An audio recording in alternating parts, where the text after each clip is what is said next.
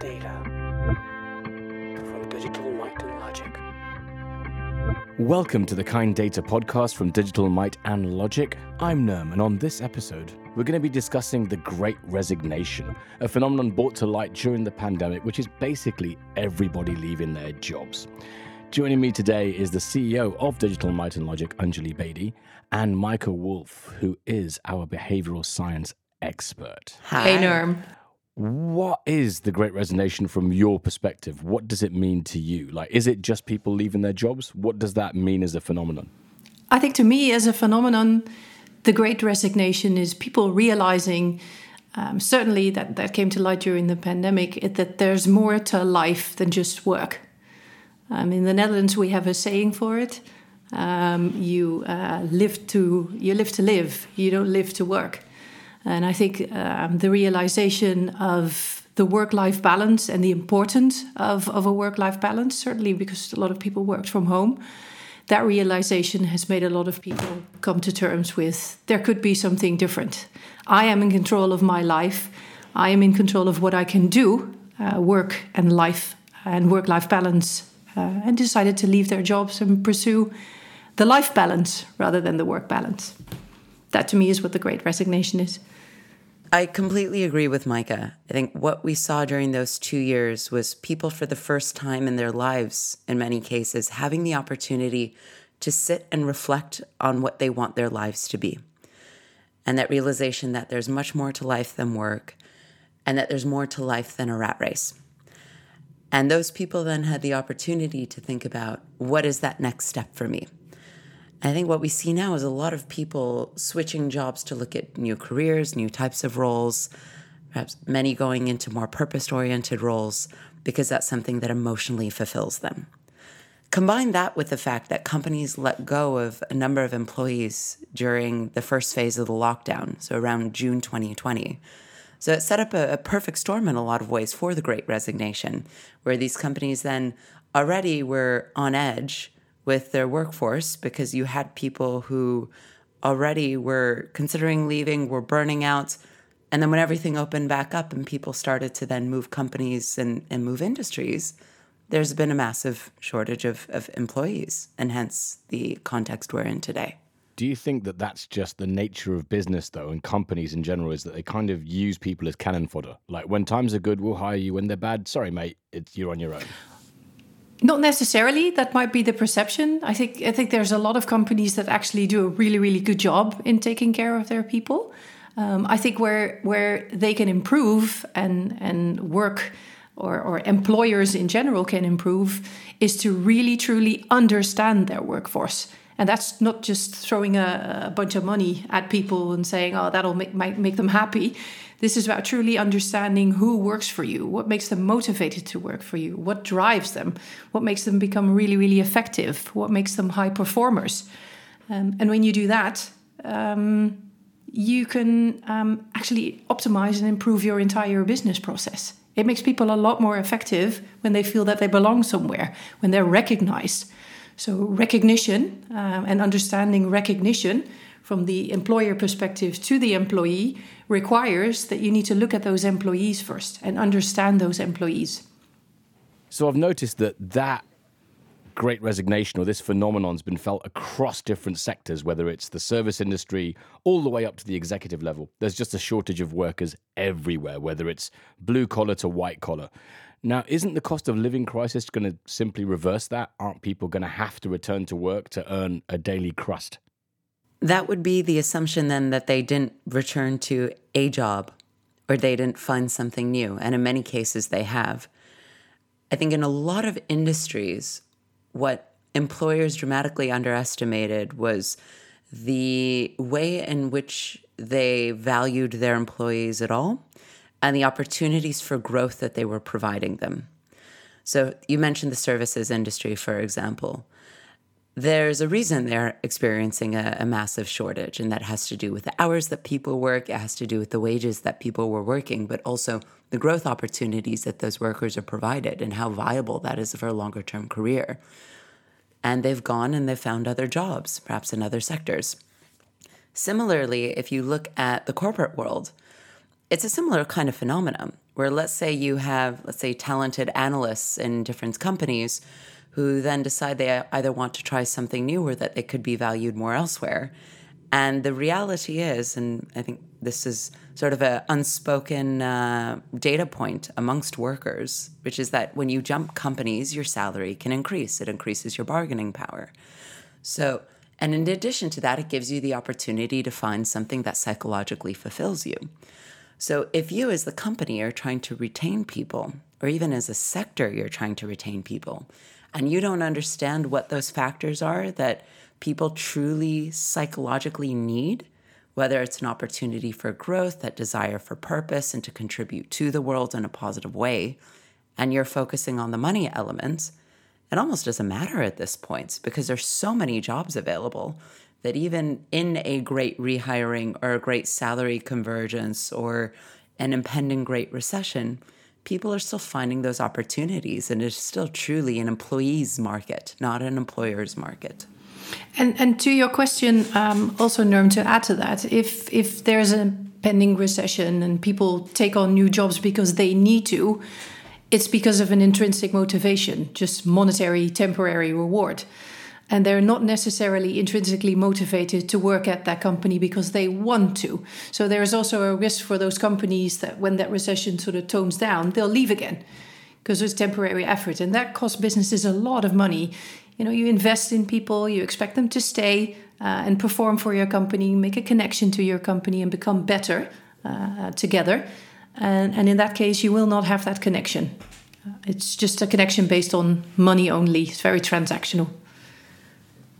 Isn't that a bit sort of hippy-dippy and a bit touchy-feely? Like all this stuff about, you got to make sure that they're all comfortable and happy. I mean, and you've just said needs versus wants, right? Everyone needs a roof over their head. Everyone needs to eat. Everyone needs, to survive, right? And the wants seem a bit like, I need to go hug a tree. Like, I mean, is this scientific? Is there a way of actually measuring this? Absolutely, there is a way of measuring this. When we talk about needs, wants, well-being, all of these things that seem very fluffy that get talked about a lot within the context of the Great Resignation and the why behind people have left, all of these things are dimensions we can measure. And that is the beauty of psychology. It gives us very strong variables that have been validated in science for the past 40, 50 years that help us understand these constructs for why people do what they do and why they need what they need.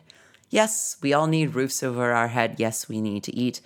But we also need to feel like we are fulfilled, that we are actually contributing something to our workplace and to our society, that we feel valued, that we feel a sense of belonging, that we feel included, that we feel challenged. And all of these things you can measure. And we do that through social psychology. We do it through psychometrics. And there's a lot of different ways of measuring that. I will avoid going into a technical rabbit hole as to how we do that. But all of the dimensions and the ways of measuring those exist within those constructs of social psychology and psychometrics. So it's not like looking at a horoscope then? It's not. Not really. Actually, I did have my stepfather asked me once whether data science and astrology are the same thing. And perhaps that is a fair question and gets to your question, Nerm. They are profoundly different, although there might be some astrologers listening to this who disagree. But the way that we look at it is through those specific variables that are predictors of behavior. So when we look at predictors of why somebody would leave a job, we'll look at what we call intrinsic motivators. So when we talk about intrinsic motivators within the field, and to take that into common language, when we talk about intrinsic motivators, we're talking about psychologically what matters to somebody.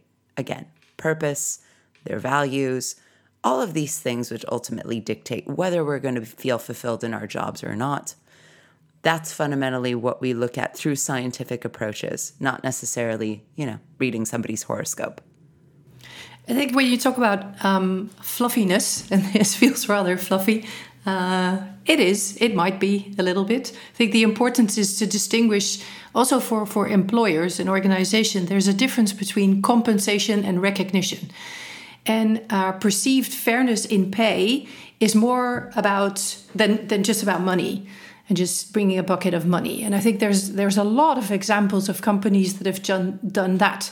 Just reward people financially, where in fact it left a lot of people still feeling unnoticed or unappreciated, but just with more salary. And in the end, that doesn't make you fundamentally happy. So the fluffy bit of what makes you happy, so not asking your employee, are you happy, yes or no, but going a little bit deeper than what is it that makes you happy? And if that means spending time with my family, maybe you should be more flexible in your working from home policy or maternity leave policies or anything like that. So going a little bit deeper into the why, what makes people tick. And that also will get you to what will make people work a little bit harder or go the extra mile for your company. It's not about them only. It's about the perfect balance between gathering that data and connecting it to business objectives, which can actually increase the effectiveness of your staff. To Meike's point earlier about transactional relationships, and that in many instances, the relationship employees felt that they had with their company was much more transactional. When you actually understand these deeper psychological elements for why people need what they need to be motivated to go the extra mile, that moves you beyond a transactional relationship. And that's one where employees will truly feel loyal, where they will want to stay, where they will want to go the extra mile. And that's ultimately what you want them to do if you're an employer. And we also live in a construct now where after the pandemic and the 2 hellish years everybody experienced, everyone's seeking a bit more than just a transactional relationship now. Things need to have meaning. They need to have purpose. So you as a company need to understand what those factors are that give somebody that sense of meaning and purpose. Otherwise, they'll go elsewhere that's speaking to those innate needs that they have. So it's gone beyond the thing of like, oh, a fair day's pay for a fair day's work, and then you go live your life afterwards. That's not the reality anymore, you're saying? No, not at all.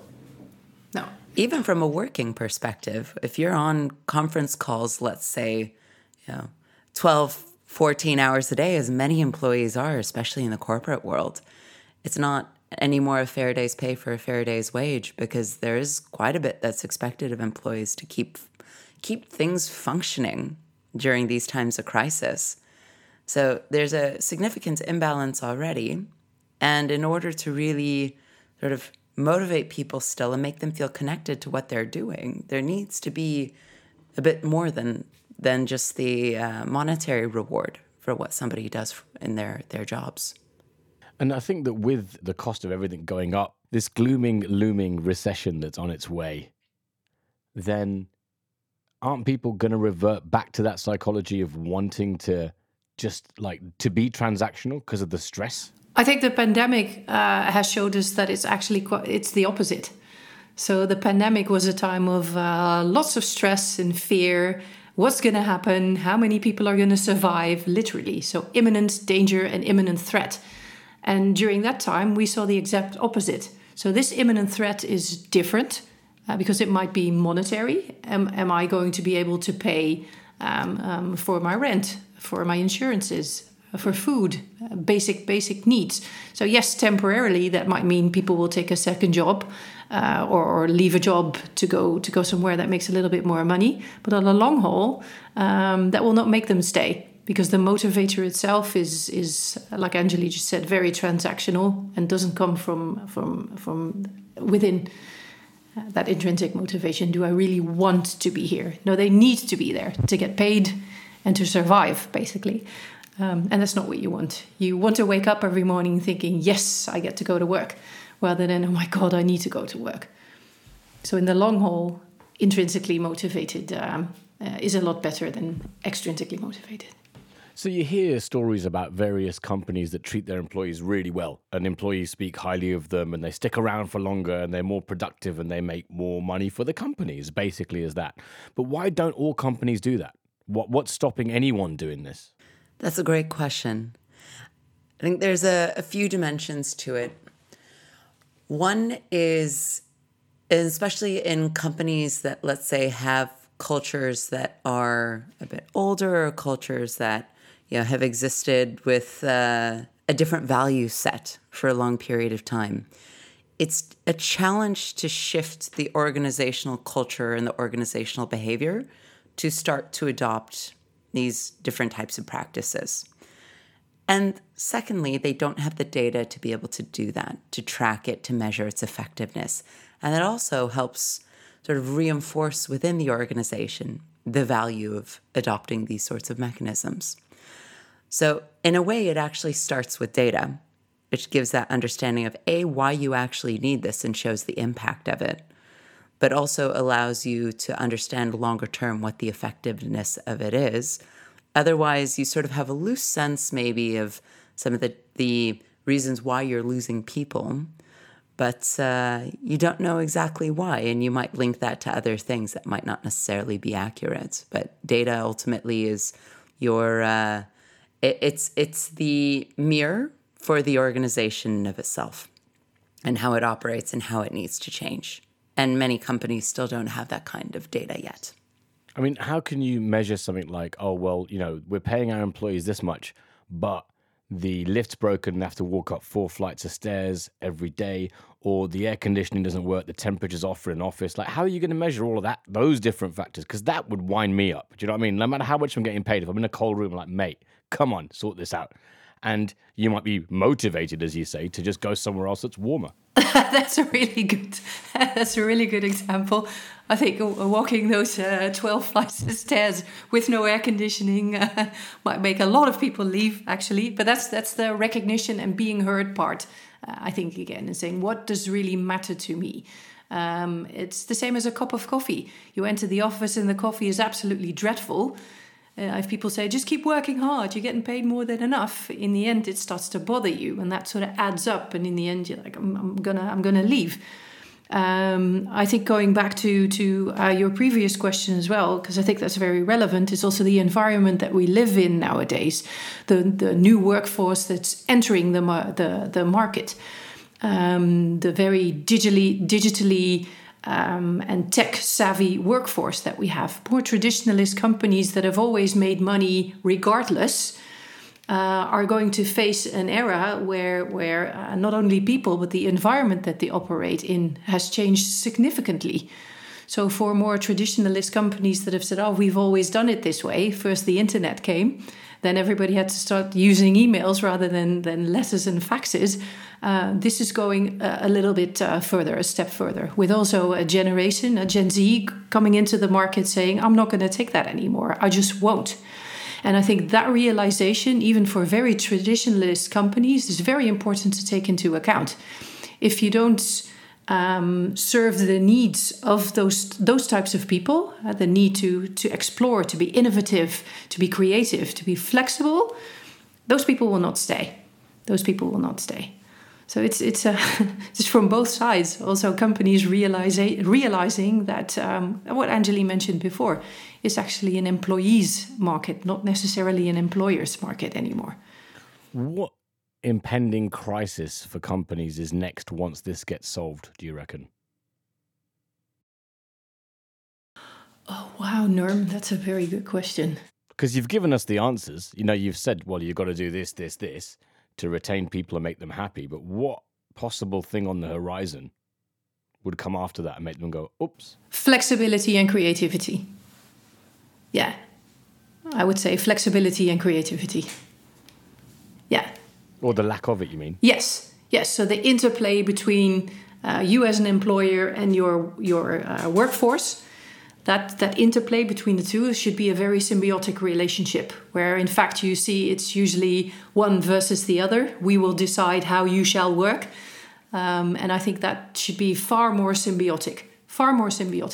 And that requires flexibility and creativity on behalf of organizations, and saying, well, maybe we should change the work environment or change the way people live. And if they're not able or capable to do that, I think that will provide a very big crisis, a next big crisis, because people will just refuse and say, oh, fine, I'll just go somewhere else.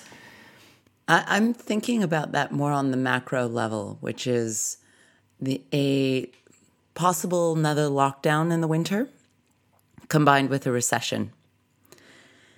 And I think that has the likelihood of pushing people to a point where if they're not given what they need from their employer, truly given what they need, there will be a mass exodus of employees when that recession ends.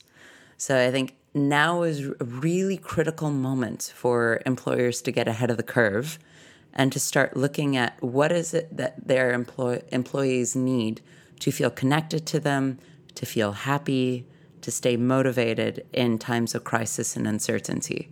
Because it's not just companies that in their econometric models are trying to figure out what's going to happen in the ecosystem.